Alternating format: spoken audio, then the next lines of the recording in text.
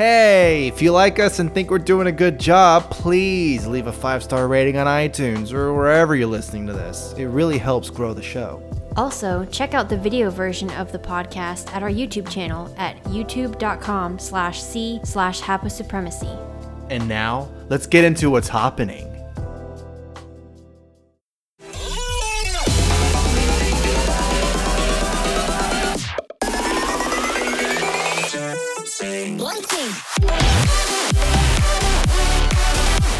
Hey, what's happening? This is episode 86. You have to look behind you to make sure you get the number right. Yeah, because I can't count sometimes. My name is Shane. And I'm Nico. And we have Joshua Ferguson, the host of The Hourly Struggle with us. This is going to be great. How are you doing, man? All right. Yourself? And we're hanging in there. I got the COVID a few times, but I'm good. No, Yeah, I'm kidding. right. Yeah, I should put on a mask so you won't infect him through the internet. Oh, yeah. You know, we were planning on doing that, and then we forgot. Yeah. So I actually just get the COVID and give it to other people. I don't keep it for myself. I just redistribute it. I don't know why I never thought of that, you know? Why don't people just do that, right? You just don't keep it. Just give it away. There you go. And also, for people who aren't watching, like Joshua has this really cool beard. And so basically what happens is that the beard just filters everything. So nothing goes. Yeah, I could actually comb it up and just make it my mask itself. But there you go. Yeah, that'll work too. I was going to be like, are you wearing a mask? Yeah, I am. Look at it. I brushed my beard. Come on, man. I want to try that at Walmart now. Just like when they tell me I need a mask, just pull my facial hair up and see what they say. You should do that and then report and do a video on it. Like, yeah, they were like being really stingy on beard mask. Like, I don't get it.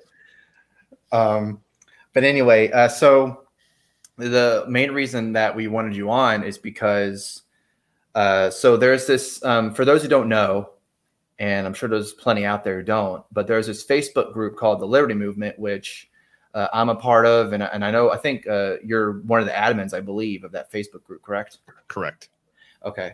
And so and there's a lot of other I guess big name Liberty people in that group as well. And so can you kind of explain exactly what the whole point of that group is and why you created it? Well, I didn't actually create it. I was brought in mostly because I was just asked to be in the group, and then I started commenting, and that's how you become an admin in a group sometimes in the early stages. But it was the issue where there's conversations going on around with a lot of us in the Liberty Movement, in the sort of the broader context of what that movement is. Think back to like the Ron Paul days, and everyone sort of called it the Liberty Movement. You'll actually find another group on Facebook that's sort of dormant under that name. And the premise is that libertarians and people that believe in liberty kind of suck at messaging. Like, we're so busy out there trying to quote Rothbard or, hey, have you read Human Action? And we're not really good at controlling the narrative or even being part of the narrative, let alone the culture. So the idea initially was to try to get libertarians together to work together on projects, to talk to each other, to try to find ways outside of just yelling about politics to influence the culture itself, because that's where libertarianism or any ideas really need to take hold. Not to overuse the Breitbart aphorism, but it's politics is downstream of culture. Libertarians are really good about talking about political campaigns and who we want to be president or what have you, but really bad at everything else. And so that's an issue where we're like, hey, what if we got people together to work on other stuff? Now, I'm terrible at this too, because all my videos are yelling about politics. So I sort of need to also work away from that. But to give you an actual example, there's a group of people that got together and they just had a meeting, I believe, a couple days, yesterday or the day before, and it's to work on a documentary about C-19. So it's people that actually hadn't really known each other, like, oh, you do this and you do this. Hey, what if we did this and let's work together?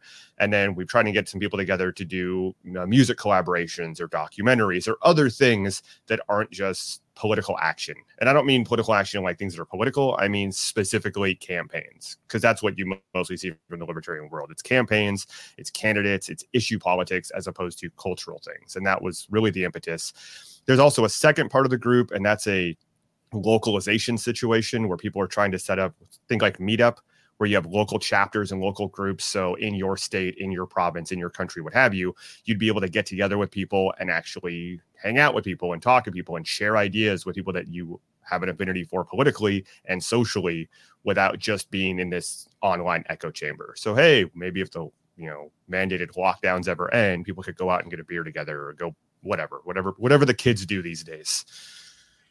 Yeah, and there's definitely those libertarians or people who are just in the liberty movement in general, like you were saying, that voting just isn't in their repertoire or just in their DNA or whatever. Like voting isn't going to help anything or whatever. So yeah, like just like getting a beer or something, or just going out and hanging out with some other liberty minded folks or whatever, that is very important, because to kind of somewhat plug our appearance on the Brian Nichols show, he was kind of asking us about, well, how do we keep up with the culture and everything like that?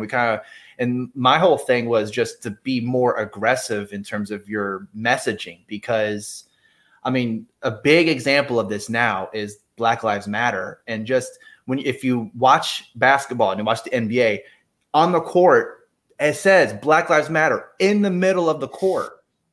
And that's pretty massive. I mean, when you literally have a group's name on some basketball court like that, where a lot of people are going to watch, that's pretty crazy, in terms of just how that's going to be seen by a lot of people. And so with like libertarian messaging, obviously it's not going to happen overnight where everyone's just going to become libertarian and be like, oh man, wearing a mask, what? I'm not for that. That, like, obviously there's going to be people like right now, there's people who are just like, who are the opposite. They're like, why aren't you wearing a mask? Want grandma to die? That whole thing. So my whole thing is just to be more aggressive with your messaging, because saying, just like taxation of theft is a big one, but there's people who think you're crazy for even saying that. Like, well, we need taxes because this is it's the price we pay to live in a civilized society. Right. What about my roads? Yeah, exactly. And but even with those type of things or whatever, to explain what you're talking about and to let them understand where you're coming from. And I'm not saying they're going to change their mind right there and then, but to kind of put that little match in their head to be like, oh, okay, well, maybe there is more to this than, oh yeah, when I look at my paycheck and I see all the taxes taken out. Yeah. Okay. I'm totally fine with that, because I had really no choice in that other than getting the job, basically. So not only is that a place that we kind of suck at as libertarians in general, but even the campaign's really terrible, because we've all seen the video of the kid. It's funny because his name was like Jojo, but his kid in the back of the car when he opens up his first paycheck and then he sees how much taxes were taken out. If you actually do like a YouTube search, you'll find dozens of these videos where you're like, yeah, I got my first paycheck. And they're like just completely destroyed. And that's a big message. And who shares those the most? The right. The lockdowns. Who's the biggest groups against it? The right. I mean, we're living through in our lifetimes. I'm probably older than you two a little bit, but we're living through the most tyrannical times in this country in our lives of just, I think I just saw a story a couple of days ago that my governor has just blatantly violated hundreds of laws just by fiat. These laws don't matter anymore because I have these rules for the lockdown. And my state is doing nothing to push back on that. The right, the libertarians, nothing. There's no pushback. And we're really good at being meme lords. We're really good at having, we have this whole joke of like the left can't meme. And I've got the theory that that's completely wrong.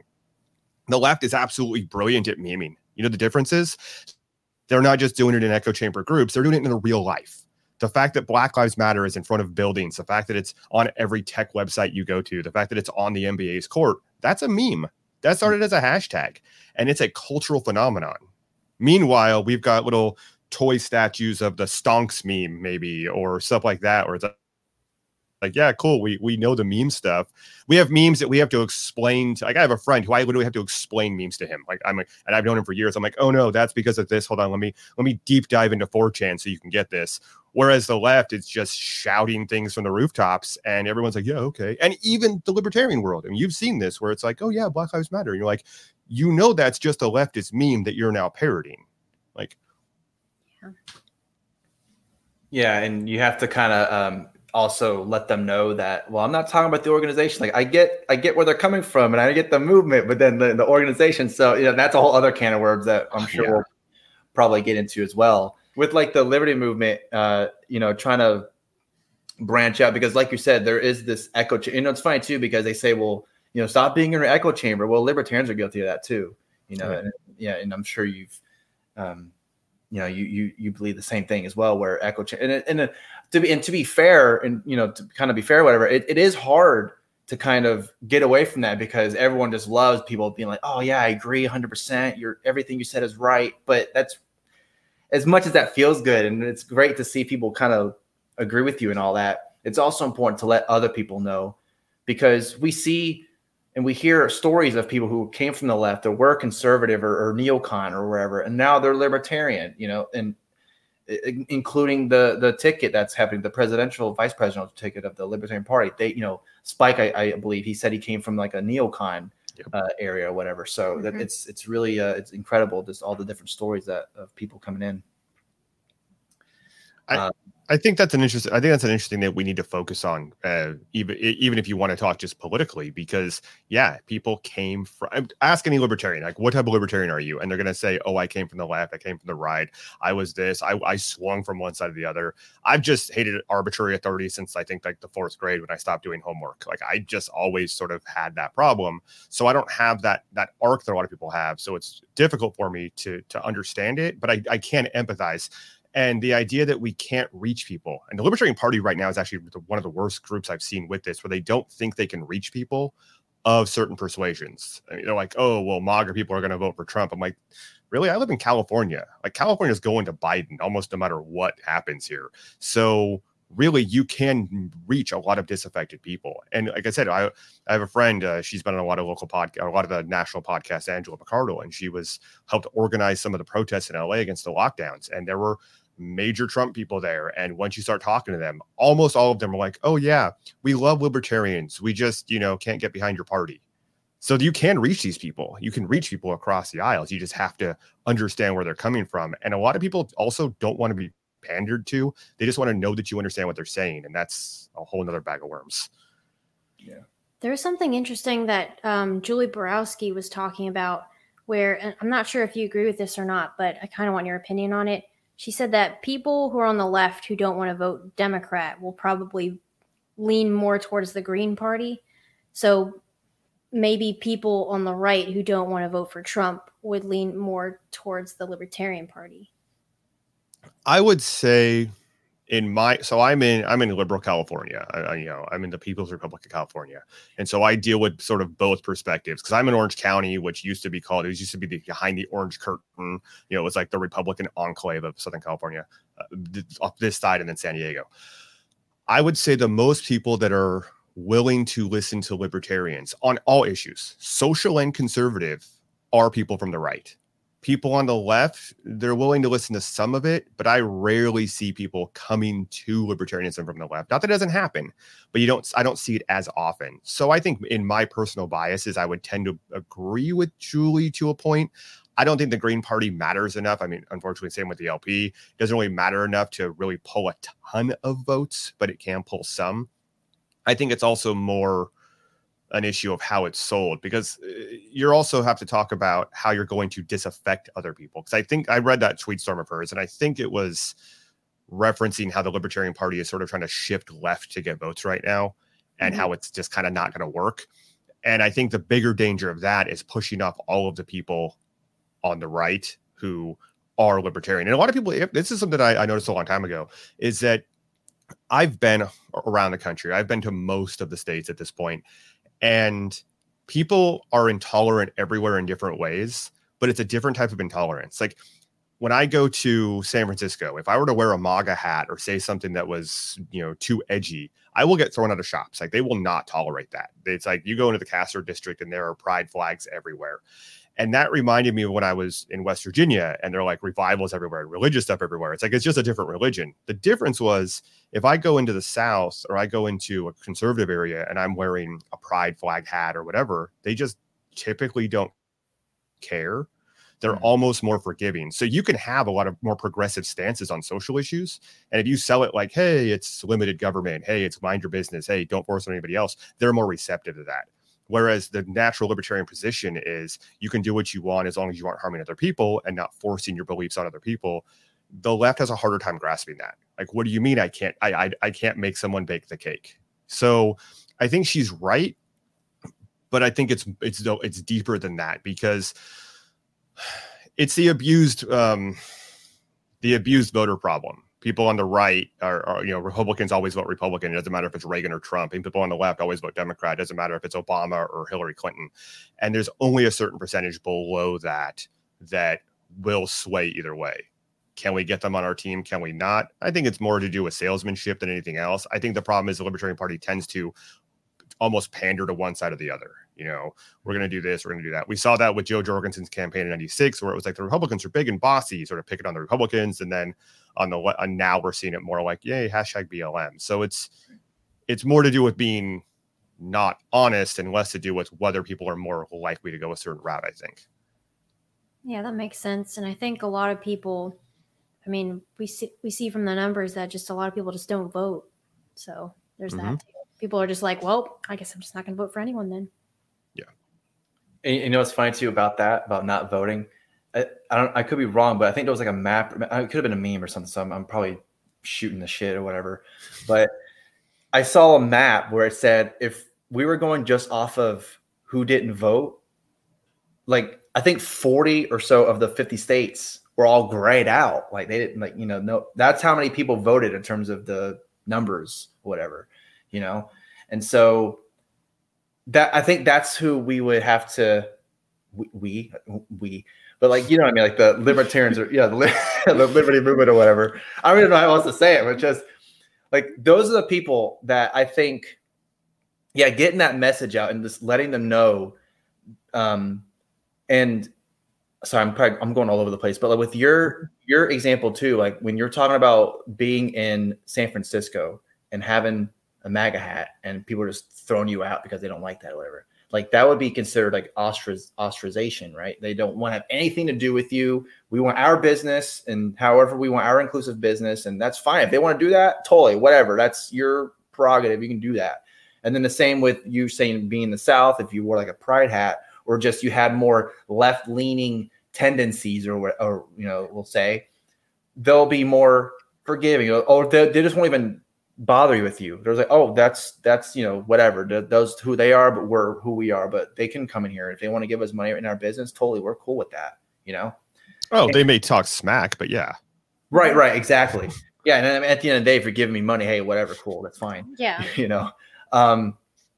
But basically, what I'm trying to say is that like, if the ostracization from the left, if that's what they want to do, like, and I'm sure we would agree with this, but they can do that. If they want to do that, fine, but we all know this would be true if they did that in the right, like in Alabama, for example, just because that's just a typical stereotypical type of example. If a business establishment kicked out someone because they were gay, like they had a pride hat or something, they were something or whatever, they were like gay or I don't know, whatever, and they kicked them out, that would be national news. Or I can't, like the bake the cake thing, for example, that was just national news. I can't believe you just bake the cake. What's the problem? It's like, well, because I'm religious and I don't like that. That's my personal thing. I don't want to do it. You go to some other baker, I'm sure they'll be totally fine with you getting their business or whatever, So I don't know if any of that made sense, but. Well, no, it's also the issue of hypocrisy, and I think that's where a lot of libertarians also fail because we're always trying to be nice. But I'm loath to quote her, but I will anyways, or paraphrase her. But Ann Coulter said a long time ago that libertarian. Was this a PG or R-rated show? Oh, go ahead. Okay, it's not bad, but I just want to make sure not too bad. But she said libertarians are pussies because they'll absolutely tell you their stance on marijuana, but they won't tell you their stance on discrimination. And that's a fundamental problem, is that it's an issue of being honest. Now, using the Alabama example, people down there may be judgmental. They may talk smack. They may not treat you the way you want to be treated. They'll probably still take your money, but people are jerks everywhere. The issue is that would make national news. I mean, you see somebody getting thrown out of a store or getting beat up in the streets or having a hat stolen from them, and it gets pushed in conservative circles, and Fox News talks about it, but the left sort of ignores it. And then I just saw a story recently where somebody claimed he was thrown out of a store or a mall because men don't carry purses. And it was suspect to begin with. I don't know that I believe this story, but it was I saw it all over my Facebook feed. It was like, so now it's news because somebody was discriminated against for wearing for carrying a purse. Okay, I guess. I would have thrown him out because the purse didn't match his shoes, and that's just, okay. But it's that issue of consistency. There isn't any on either side, but yeah, there isn't any consistency. That whole thing just reminds me of that Seinfeld episode where Jerry's carrying like the man purse, whatever, and everyone keeps making fun of him. It's like, it's a man purse. Come on, what's the problem? It's from Europe. Nope, that and a fanny pack. Get out. So I guess speaking of the messaging and all that, we can kind of go into just the LP 2020 ticket and some of the and obviously not everyone's going to agree with this part, but I think it's definitely something that should be discussed. And that is, like you were saying with Joe Jorgensen's tweet about BLM or whatever, like the first big one that everyone was all, I can't believe everyone's having an autism moment on this or whatever. And that's, it's one of the examples of, because then there was that clarification tweet afterwards. That's after all this shit that she was getting, or at least the Twitter feed was getting. I know for a fact that wasn't her tweeting that thing. But then with Spike Cohen as well, with some of the Facebook posts that he's been, and again, I'm pretty sure it's not Spike doing it, but I'm not 100% on that as much as I know about the Joe social media stuff. But like, for example, with him saying, with long posts on Facebook saying that there's this, was it like this transsexual genocide happening in America? And okay, so your video about that was really good because you kind of broke it down. You went like, you read the whole thing and then you stopped and said, okay, let me let you know how much of this is bullshit. And so the part that really kind of made me go, okay, this guy knows what the fuck's going on, is because you're like, yeah, this isn't a genocide, because how many people was it, like 20 people? 20. He claims 28. The link he claims is 29 because they listed a city. And then the actual source lists 26 because two of them, one, according to the coroner, and the other one looked like they were drug overdoses. But yeah, he claims 28. 28 people were killed who were trans. And so that was a genocide, an epidemic, and being erased from history. Well, I guess you could consider a genocide if there was only 50 transsexual people in the entire world. So I guess you could say it like that, but who knows how many there are as far as, I don't know. Well, the motive is what made it like, or when he was talking about in the video, the motive is what kind of makes the difference of whether it's targeted towards like trans people or if it's just other situations and they happen to be trans. Right. And so, two things. First, I don't give Joe or Spike a pass at all on not controlling their Twitter, their Facebook, whatever, for a couple reasons. Primarily because it's the old adage of the buck stops here. It's right. Your name at the top of the ticket. You need to be making sure that people are on point with what you believe and putting out, appropriate messaging. I mean, there was a tweet where I think from Joe Jorgensen's account that said, I'm going to be the first woman on all 50 ballots. And everyone's like, you mean from a minor party? Because Hillary. Like, right. What? And that one's since been deleted. And also, what are their jobs? Joe Jorgensen's been a professor at Clemson for quite a while. Her job is literally messaging to students, literally educating people on issues and controlling a message to people. Spike is a podcaster. His job is literally messaging. So the idea that they would then put people below them that are less qualified at this or weren't able to do it is a lack of leadership. So that's why I don't give them a pass on that. A, the buck stops there. B, their personal jobs are literally messaging. So the idea that they're letting other people flub that is a big problem for me. The issue I had with Spike's thing, and I didn't really even want to talk about it because it's almost a third rail of the whole trans issue, because I don't really care. I have a friend who's trans. I used to have customers at the old store I used to work with where I just don't care. I don't have enough time in my day to care to fight with people over things that don't affect my life for the most part, unless it's something that I'm doing like the show or talking to friends, what have you. But in my everyday life, I'm not going to stop talking to somebody or not be friends with somebody or whatever. Like, I don't care about that issue enough.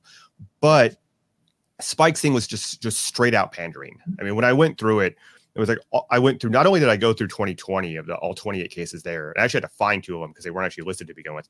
But I actually went through last year's as well because Kamala Harris had said the same thing. And in each one of those, both 2019 and 2020, the first person that was killed was shot in a car.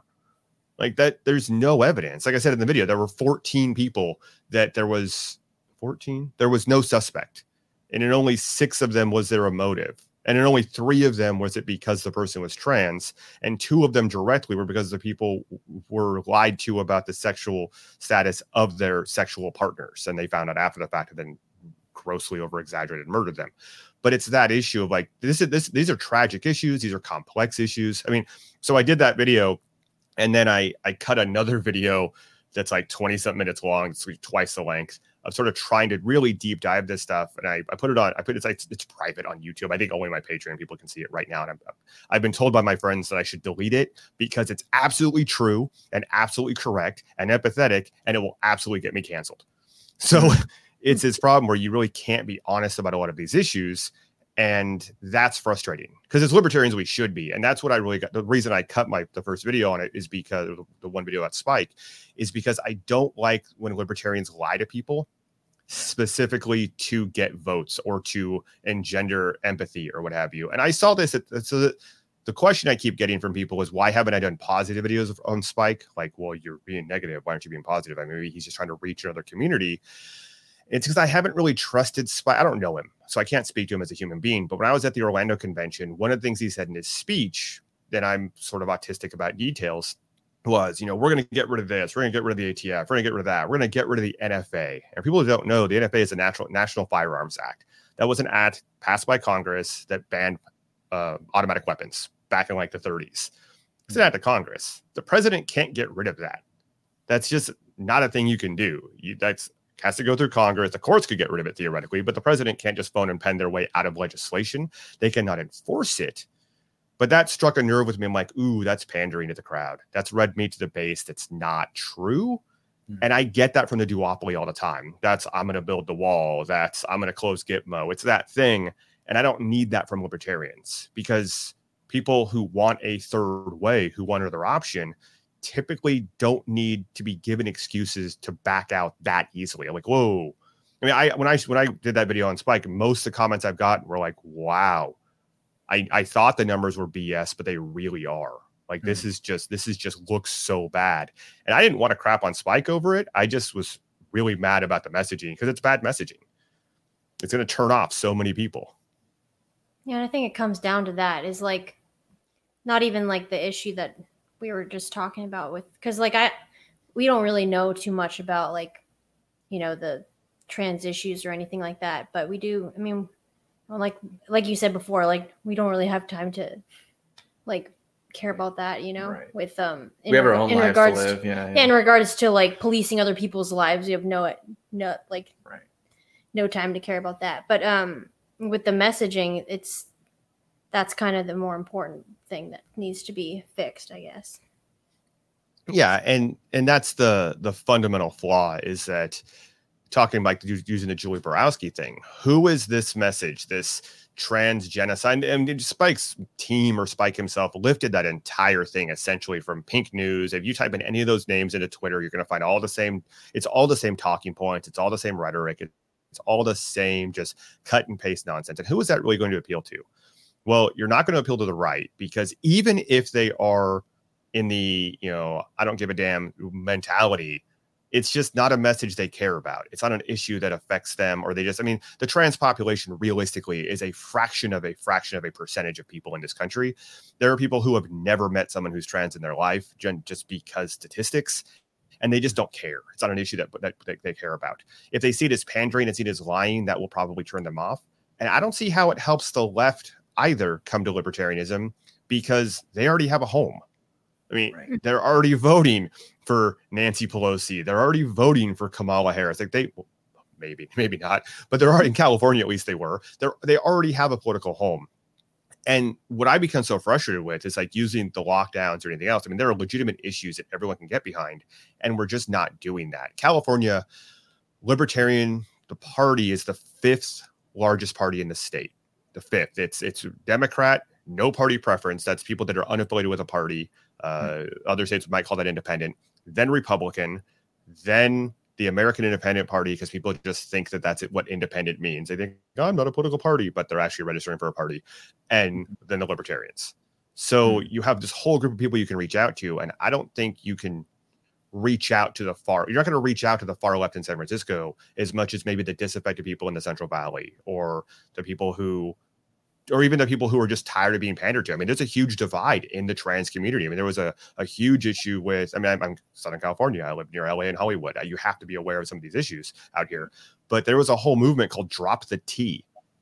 It was literally people who didn't want transgender people to be part of the LGBT, whatever it is now, movement, because it was very problematic for a lot of people, because you'll see posts in some communities where they're like, gay men are basically Nazis because they don't want to date trans women. I mean, it's this really weird divide. So there are people in that community that are like, no, we're tired of being lied to, we're tired of being pandered to, we're tired of the hyperbole, we're tired of the divisiveness. And that's where you can reach people in the home and say, hey, join us, we care. But instead it's, let's just take everything out of their playbook, use all of their hashtags, use all of their nonsense, and then hope that maybe they think that we're, with them. And a friend of mine likes to say, I mean, you can't out-left the left. The left's ultimate solution is up against wall. It's the George Carlin bit from back in the day. He was like, I'm going to paraphrase it because I don't want to curse this much, but he says, you have people who's like, do you believe in God? No. Dead. Do you believe in God? Yes. Do you believe in my God? No. Dead. My God has a big dick than your God. And it's like, everyone does that. They all fight with each other. And everyone's going to be fighting until it's just one crazy dude fighting with himself in the mirror over a crew cut. And that's what you end up with. And you can't out-left that. There's always going to be nitpickery. So instead, just go, hey, what's the actual libertarian message on this? How do we reach people that are disaffected? How do we help people? How do we talk to people? And that's sort of what the longer video that I don't know that I'll ever really sort of gets into of these are real issues. You got a group that has a 30% suicide rate or more. How do you reach those people instead of just pandering to them and lying to them? And you tell people you're in a disaffected community, 30+% of you contemplate or commit suicide. By the way, you're also being hunted and killed by people. That was Spike's message. It's an epidemic. They're trying to erase you from history. It's a genocide. That's what he's telling people who have comorbid problems, who have all these other issues, who have such a high suicide rate, who feel disaffected. And you're telling them that life is so dangerous they're going to be erased from history. That's a problem. Yeah, that's pretty. I mean, that would be really scary to hear that. Right, yeah. I was just thinking that it kind of reminds me of how some libertarians, I guess also like the LP, kind of goes along with BLM, the organization. I mean, they're not the organization, the movement, but the movement still has its problems. So I think, just personally, I think it would be better to focus on the effects of police brutality and like at least police reform and stuff like that, rather than the BLM movement. Yeah, I think that'd be a good idea. And also, like, if we're gonna go reach the left or whatever, maybe you can let them know that, hey, is your favorite color yellow? Then you maybe should vote gold. Because I mean, it's close. Why not? I thought you were gonna say something serious. Oh, really?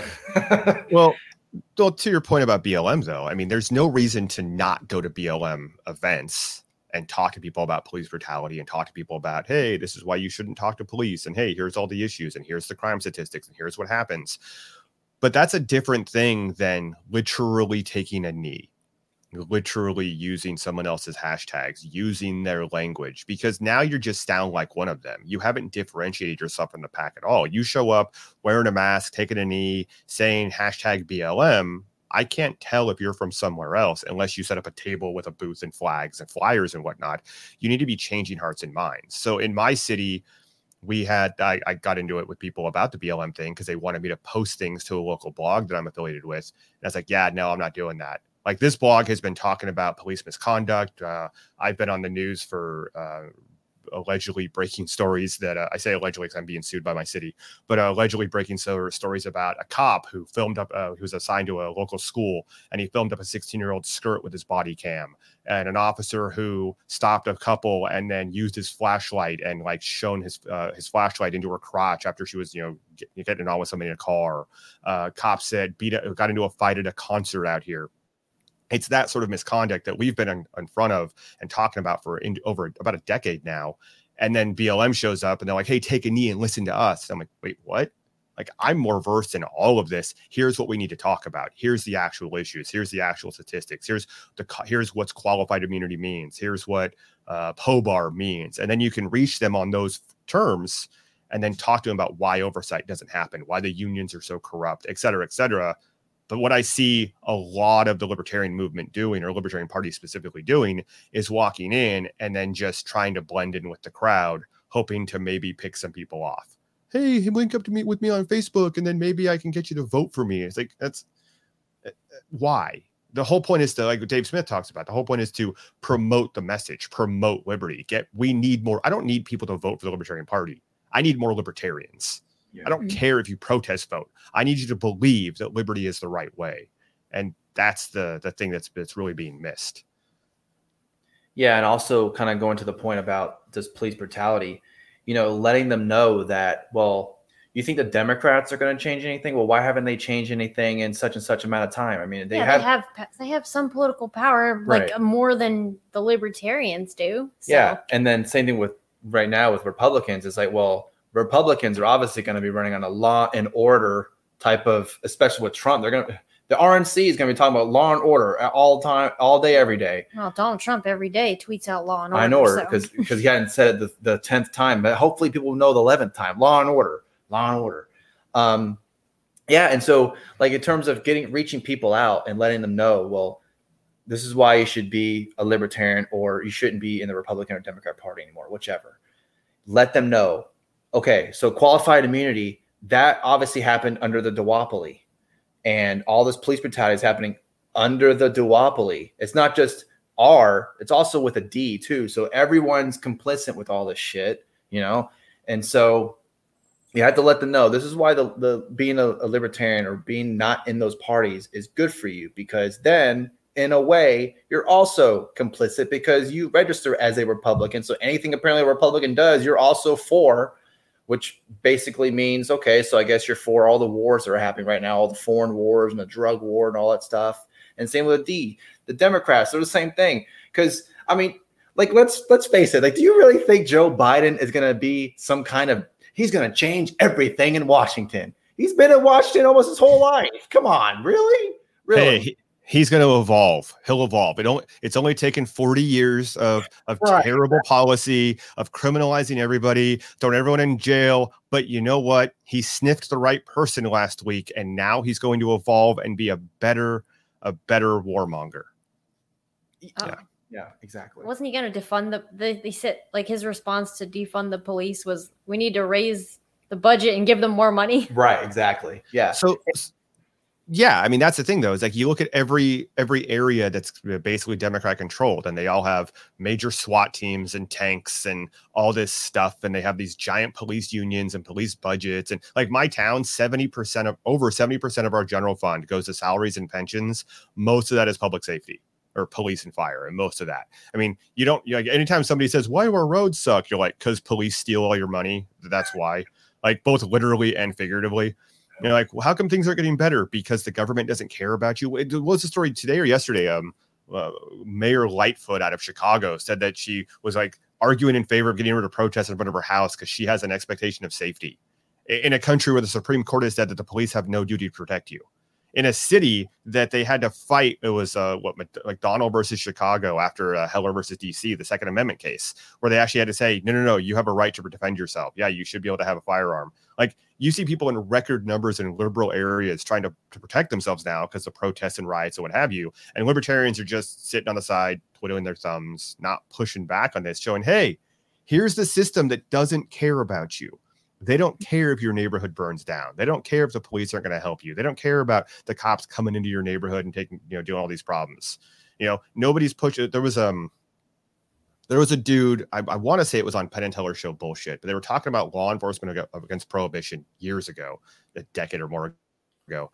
And the dude who used to be former DEA, and he says the reason why they go into the poor neighborhoods for drug busts is because it's easy. It's not because it's racially motivated. It's just that it's easy. You go into Beverly Hills, Oscar night is like Christmas with how much snow is being thrown around that town. There's coke everywhere in that town. You go into Beverly Hills, everyone's got the mayor on speed dial. Everyone has a city council member on speed dial. Everyone's going to get the police chief, to drop the charges. And nobody in law enforcement wants to put up with the hassle. So what do? They go make an example out of the kid down to the hood. That's what it's all about. And you can push these narratives and talk about these things. And people will go, oh, wow, the duopoly does hate me. Oh, wow, all these idiots do just care about power. It doesn't matter what letter they have behind their name. Oh, okay. What's the different way? Hey. And if they don't vote for our presidential ticket, who cares? I mean, maybe they'll vote for somebody else in the city council. I would just love it if people just stopped registering for the duopoly. I said in California, it's 30% already. Let's push that number to 50%. That'll scare them.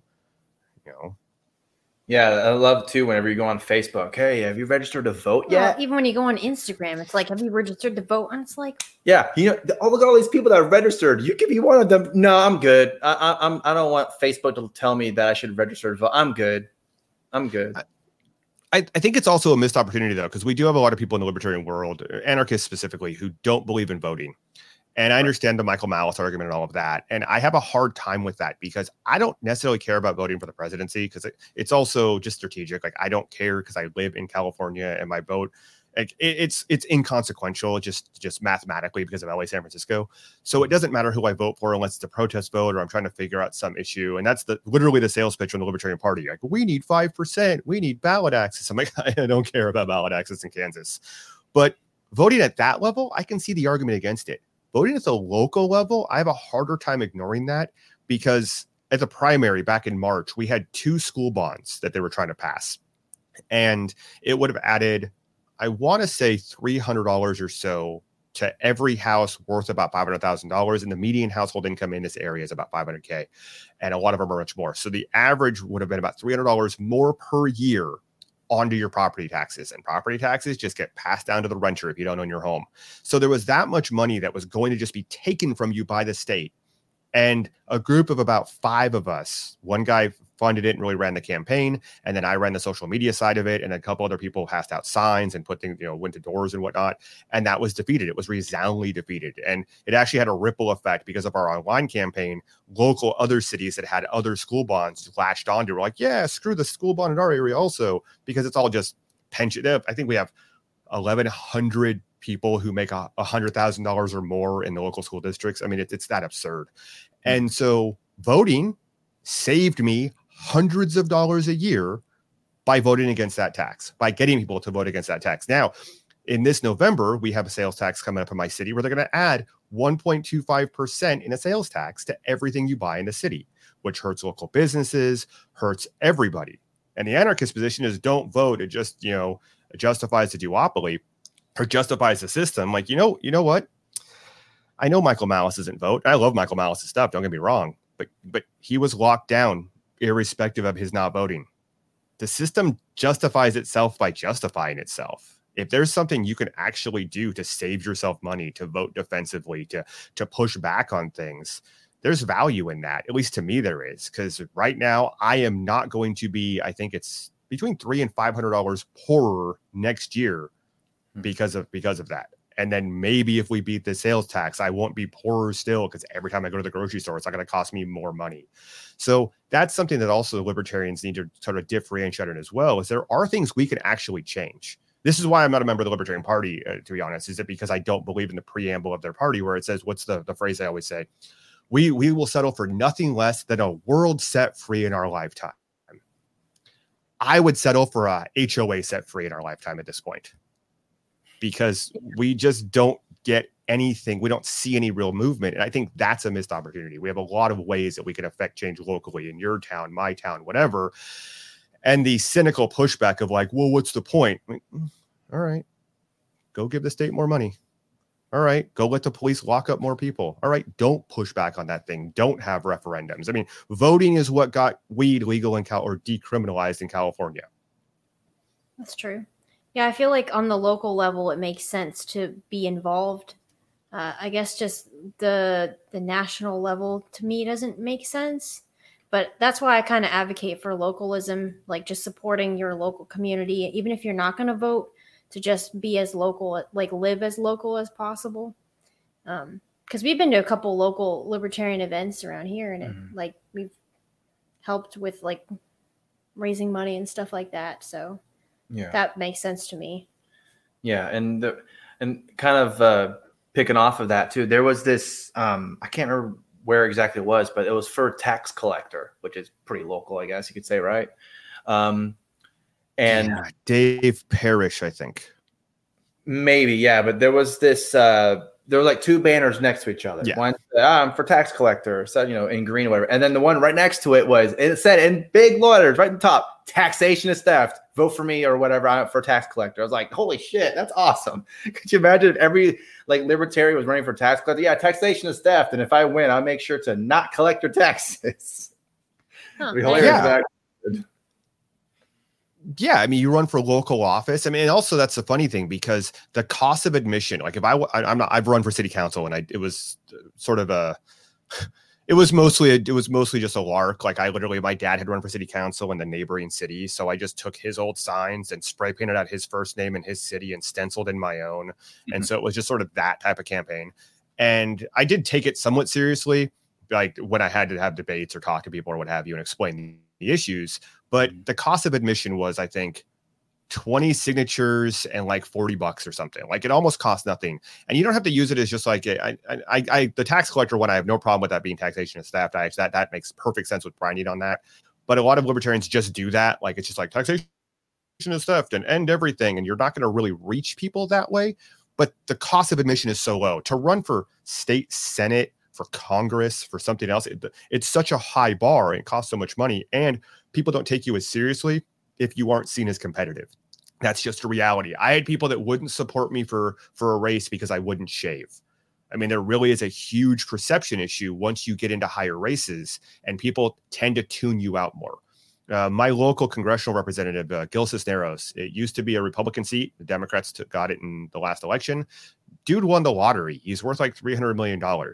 How do you even try to compete against that?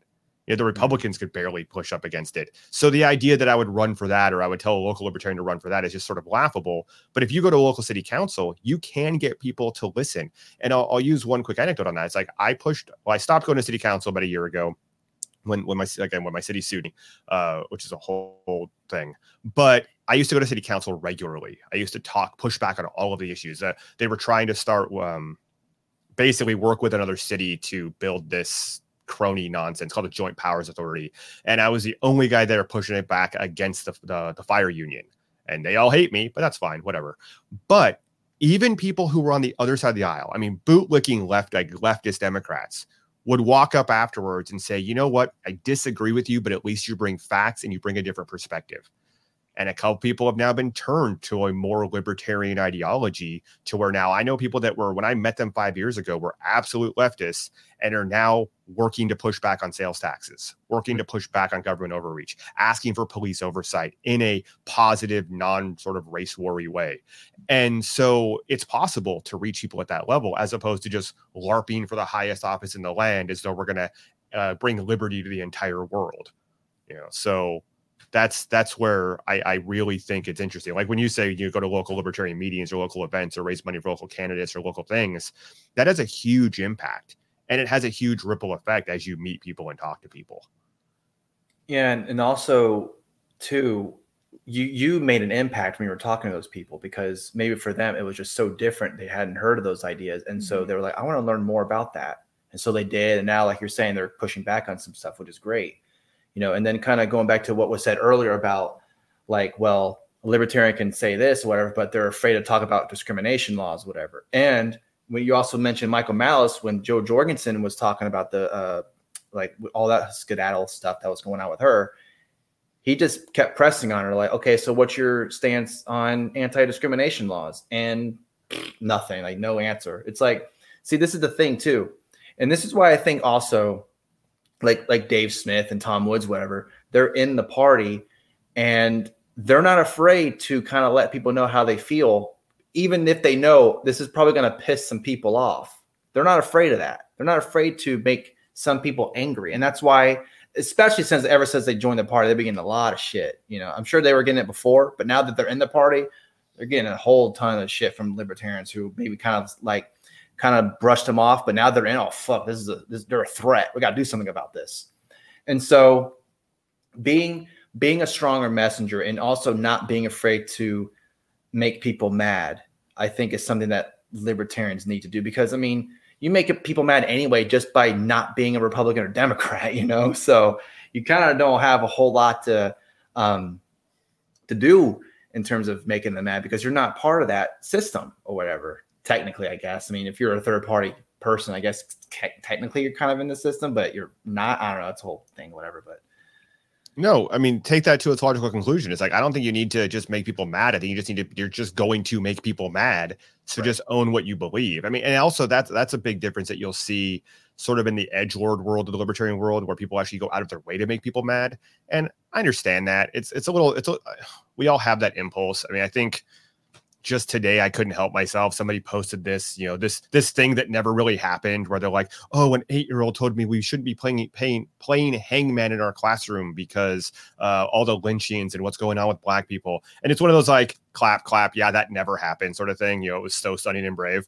But I couldn't help myself but go to that person, that group's page, and drop a comment. I think, what did I say? Is that until they got rid of chalkboards, people hanging had nothing to do with people in color or Black people. All victims up until that point were done in white chalk.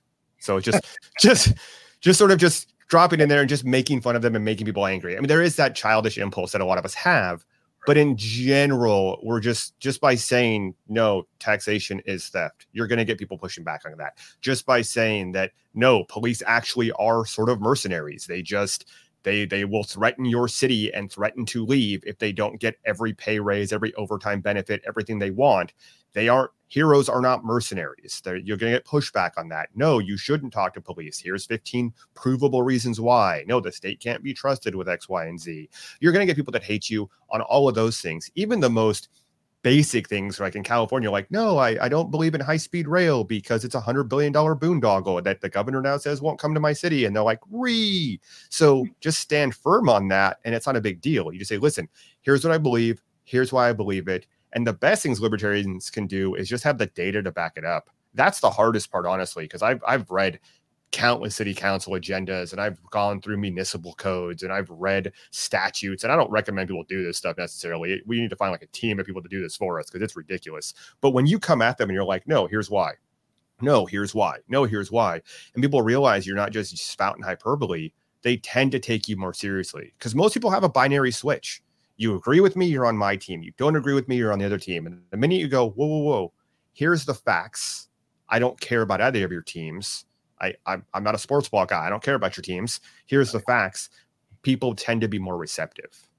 So, yeah, and it's like Scott Horton says, you got to fight the left from the left and the right from the right.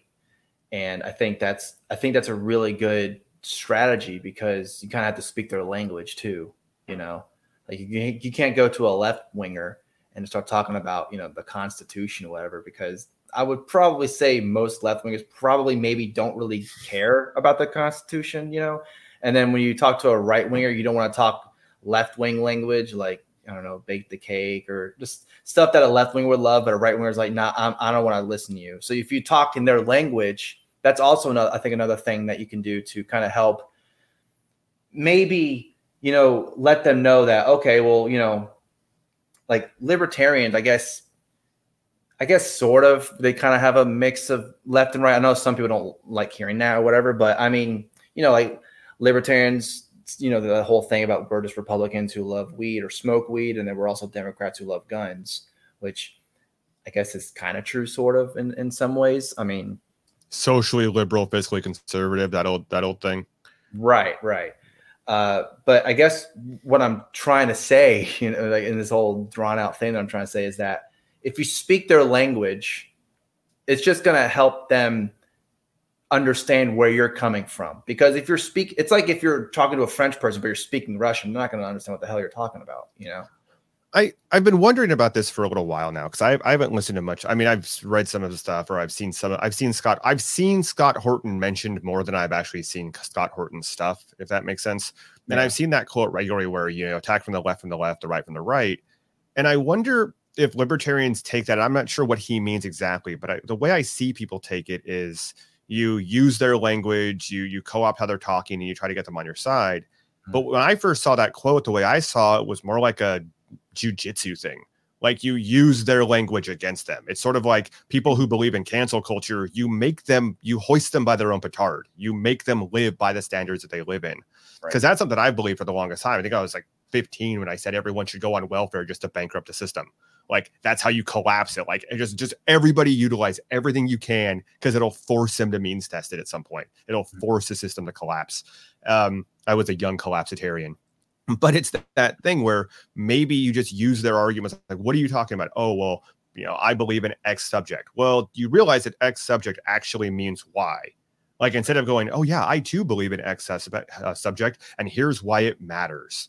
I think that's a different approach. And I don't understand personally the approach of co-opting someone's language to necessarily. It's what did somebody say to me at the convention? People have to know you care before they care that you know, or something like that. Like it was the premise that you have to take a knee to get somebody to want to care about what you have to say. And like, well, I'm not going to do that, but I'd rather take what they say and make them live by it, make them understand how it really affects them, because that's more important. When you say, when somebody's out there screaming, defund the police, you're like, okay, well, do you really mean to defund the police?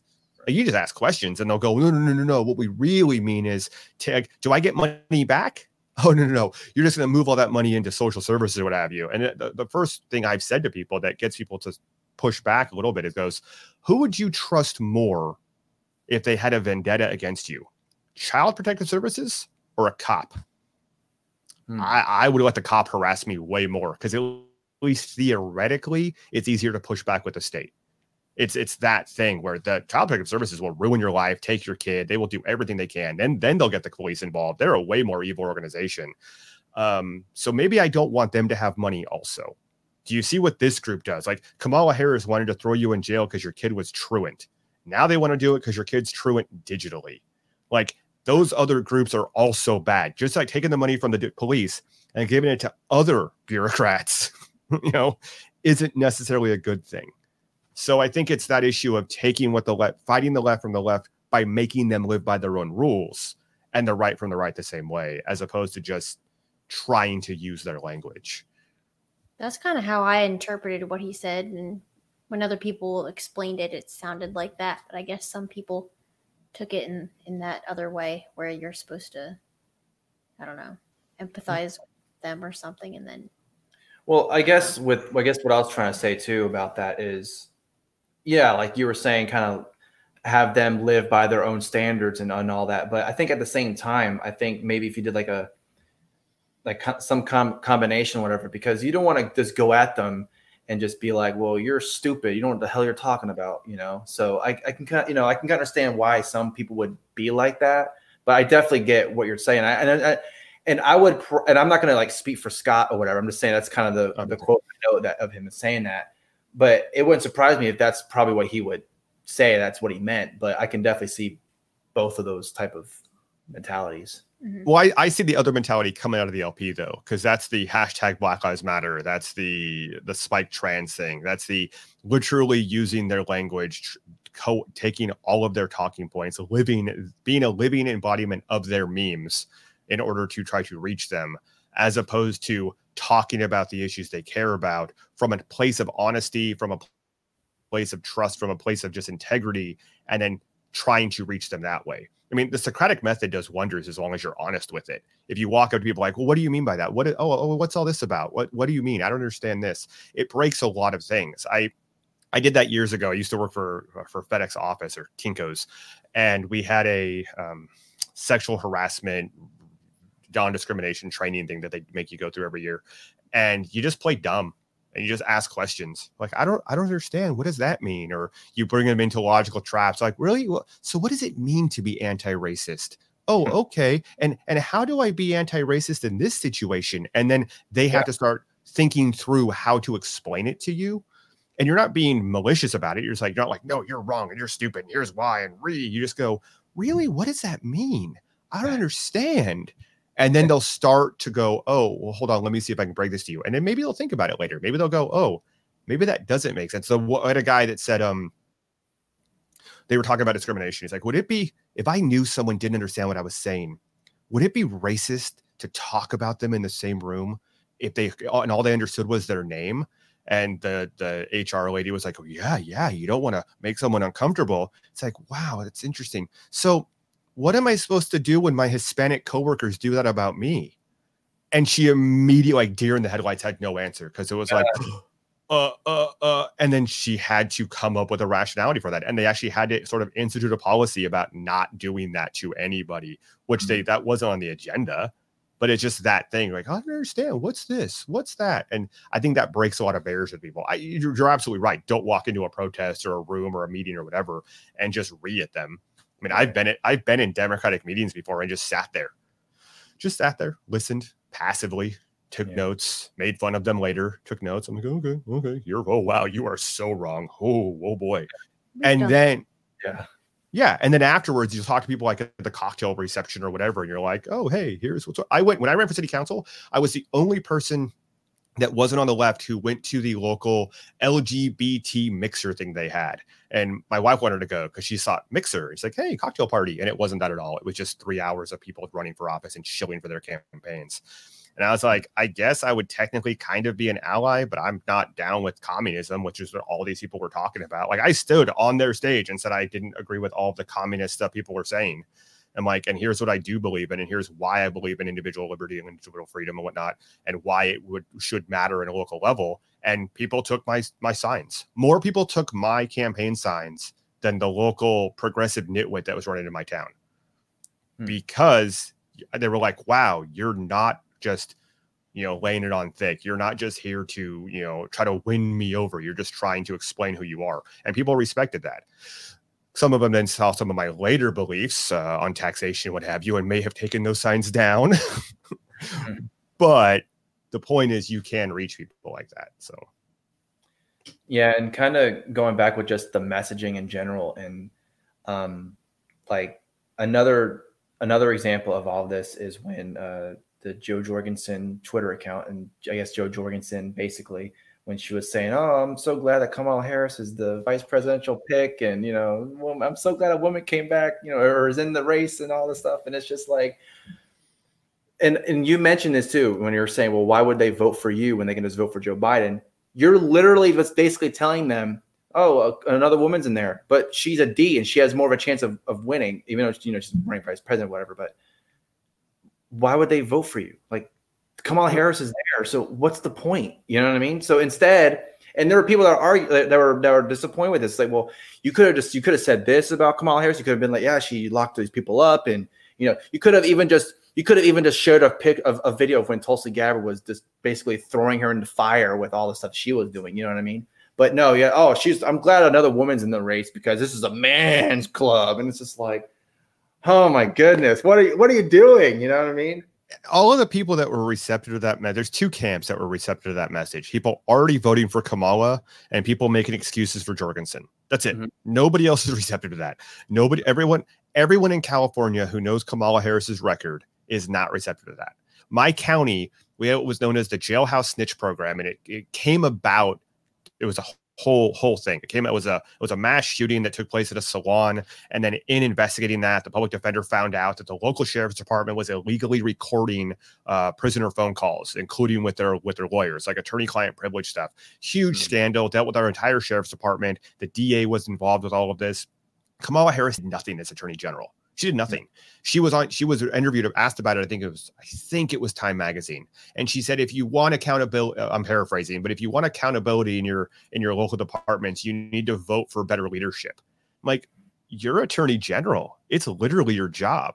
I mean, they could have come out and said, like, it's interesting that Joe Biden chose Kamala Harris based on her checkbox trademarks. It's too bad so many people lost the right to vote because of her policies. And then linked to all of the federal crimes or all the felonies that she pushed that took people's right to vote away. That's how you attack that. And then you talk about it honestly. But instead it was like, oh, no, it's fine. She's a girl. More. What's the Scott Horton thing? More female drone pilots. Right. More female dictators. Right, exactly. just taking a moment to say, if you want to help support us, please donate to our Patreon page at patreon.com/what'shappening, or you can donate to us directly via PayPal. Some examples of patron benefits include early access, the full video library of old content, exclusive polls that will dictate the direction of our show, and merch. Thank you for your support. We really appreciate it.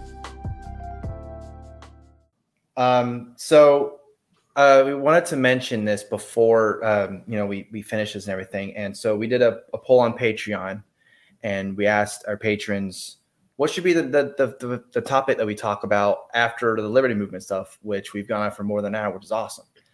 And so the winner, and I'll go ahead and share it here on the screen.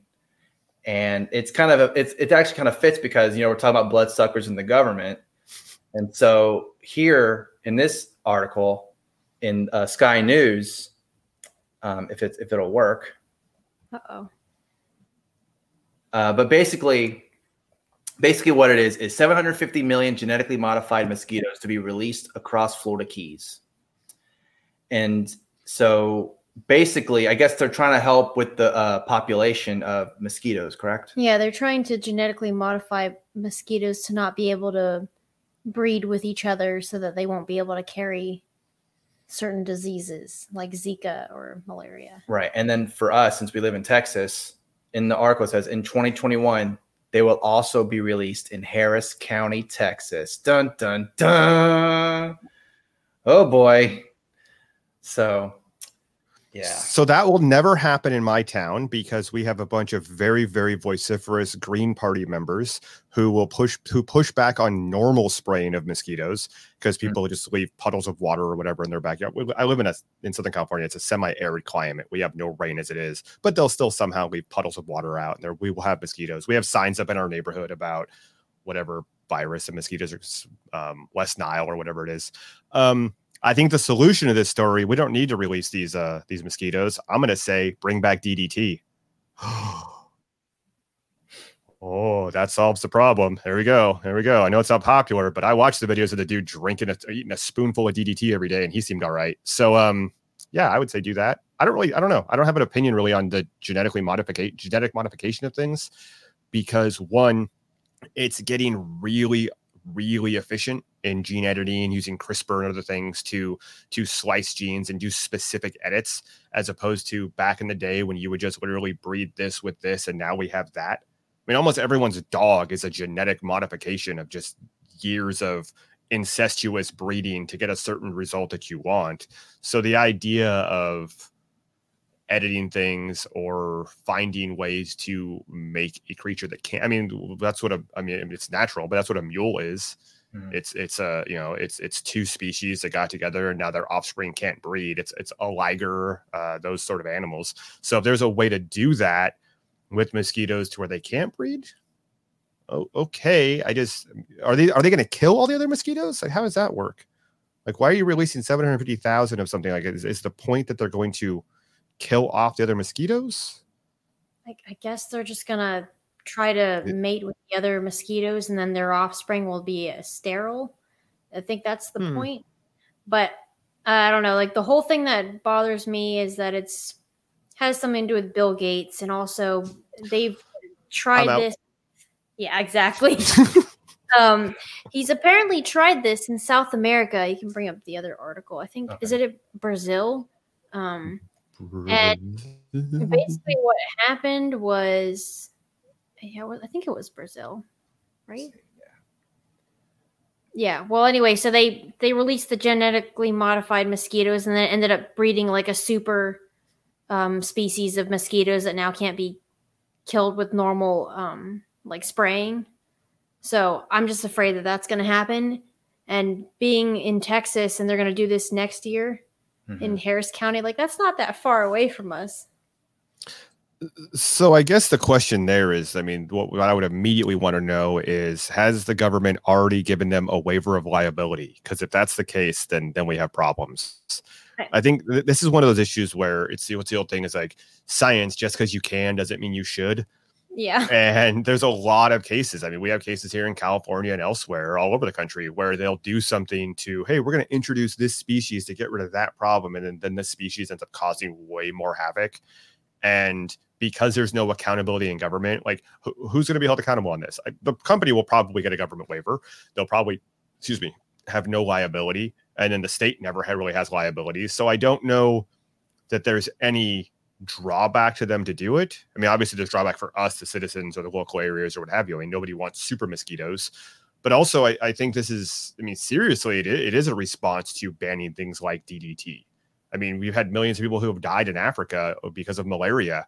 And if you were just to take the nets that they put around the rooms and not spray the whole neighborhood in DDT or whatever, but like put the nets up that have this on it or put it in the doorways, it can mitigate a lot of those deaths. And they don't do it because of a book, Silent Spring, that was full of lies, half lies, and pictures of also lies. And so now they're coming up with all these other options, these other alternatives. And you see that a lot in the state. You see that with like California, we're having rolling blackouts right now, or we're on the verge of having blackouts right now because they all want to go green energy. Well, why? Because they banned nuclear. They shut down the nuclear power plant in San Onofre and did instead of rebuilding it. And so now we just don't have the capacity. There's what's called a duck curve where the power, like, hey, solar's great. And then at 4 p.m. it stops. And so there's no thought to that. So now they want to come up with all these other alternatives, these other options. Like, the solution was just nuclear, right? Like 50 years ago, like we had the answer right there. I feel that way about DDT. Like we had the answer right there. Like mosquitoes suck, but we have the thing right there that kills them. So can we talk about ways to use that? I mean, again, let's not nuke the whole country with it. Let's not just, carpet bomb every neighborhood with DDT and put it in people's cereal and whatnot. But maybe there are strategic ways we can use this chemical that we absolutely know kills that pest. How can we do it efficiently? Because that way we aren't putting more money into Bill Gates's pockets. We're not worried about all of those things. There's no company with a liability waiver that's going to screw you over. Right? That was the thing with the COVID vaccine. They're like, this company won't be held accountable for the repercussions of this. And you're like, oh, wait, what? So, yeah. I think that's the issue where they're going to breed with them and then hopefully not have offspring. I mean, genetic mutations happen all the time. Yeah. And that's what gene editing really is. Yeah, and not only that, they'll get immune to pesticides or whatever, and then I guess we're gonna have more mosquitoes than we had before. And it's like, I don't know if you watch Star Trek, but in TNG or whatever, in the Borg, I mean, first you can kill a Borg, but then after a while, it gets immune to your phaser. Now what are you gonna do? Yeah. So. Yeah, and then we're just going to end up with genetically modified super hornet mosquitoes and all these problems. And yeah. That sounds really on par for this year, to be honest. Yeah. It's the October surprise. Yeah, that's better than zombies. So that'll be in December. Yeah. Coming out of the snow and all that good stuff. Right? Yeah. Dead snow. Yes. Yeah.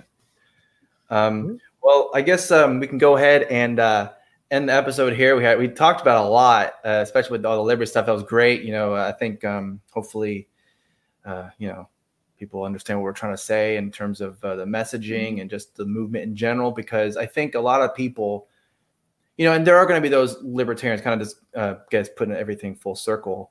There are going to be libertarians who are they're just not going to listen to what we're saying. They're just going to be par for the course, just be party politics. We're third party. We want to be part of the duopoly. Please, let's let us in, please. But then there's going to be those who are just like, we got to do something different. This is not working.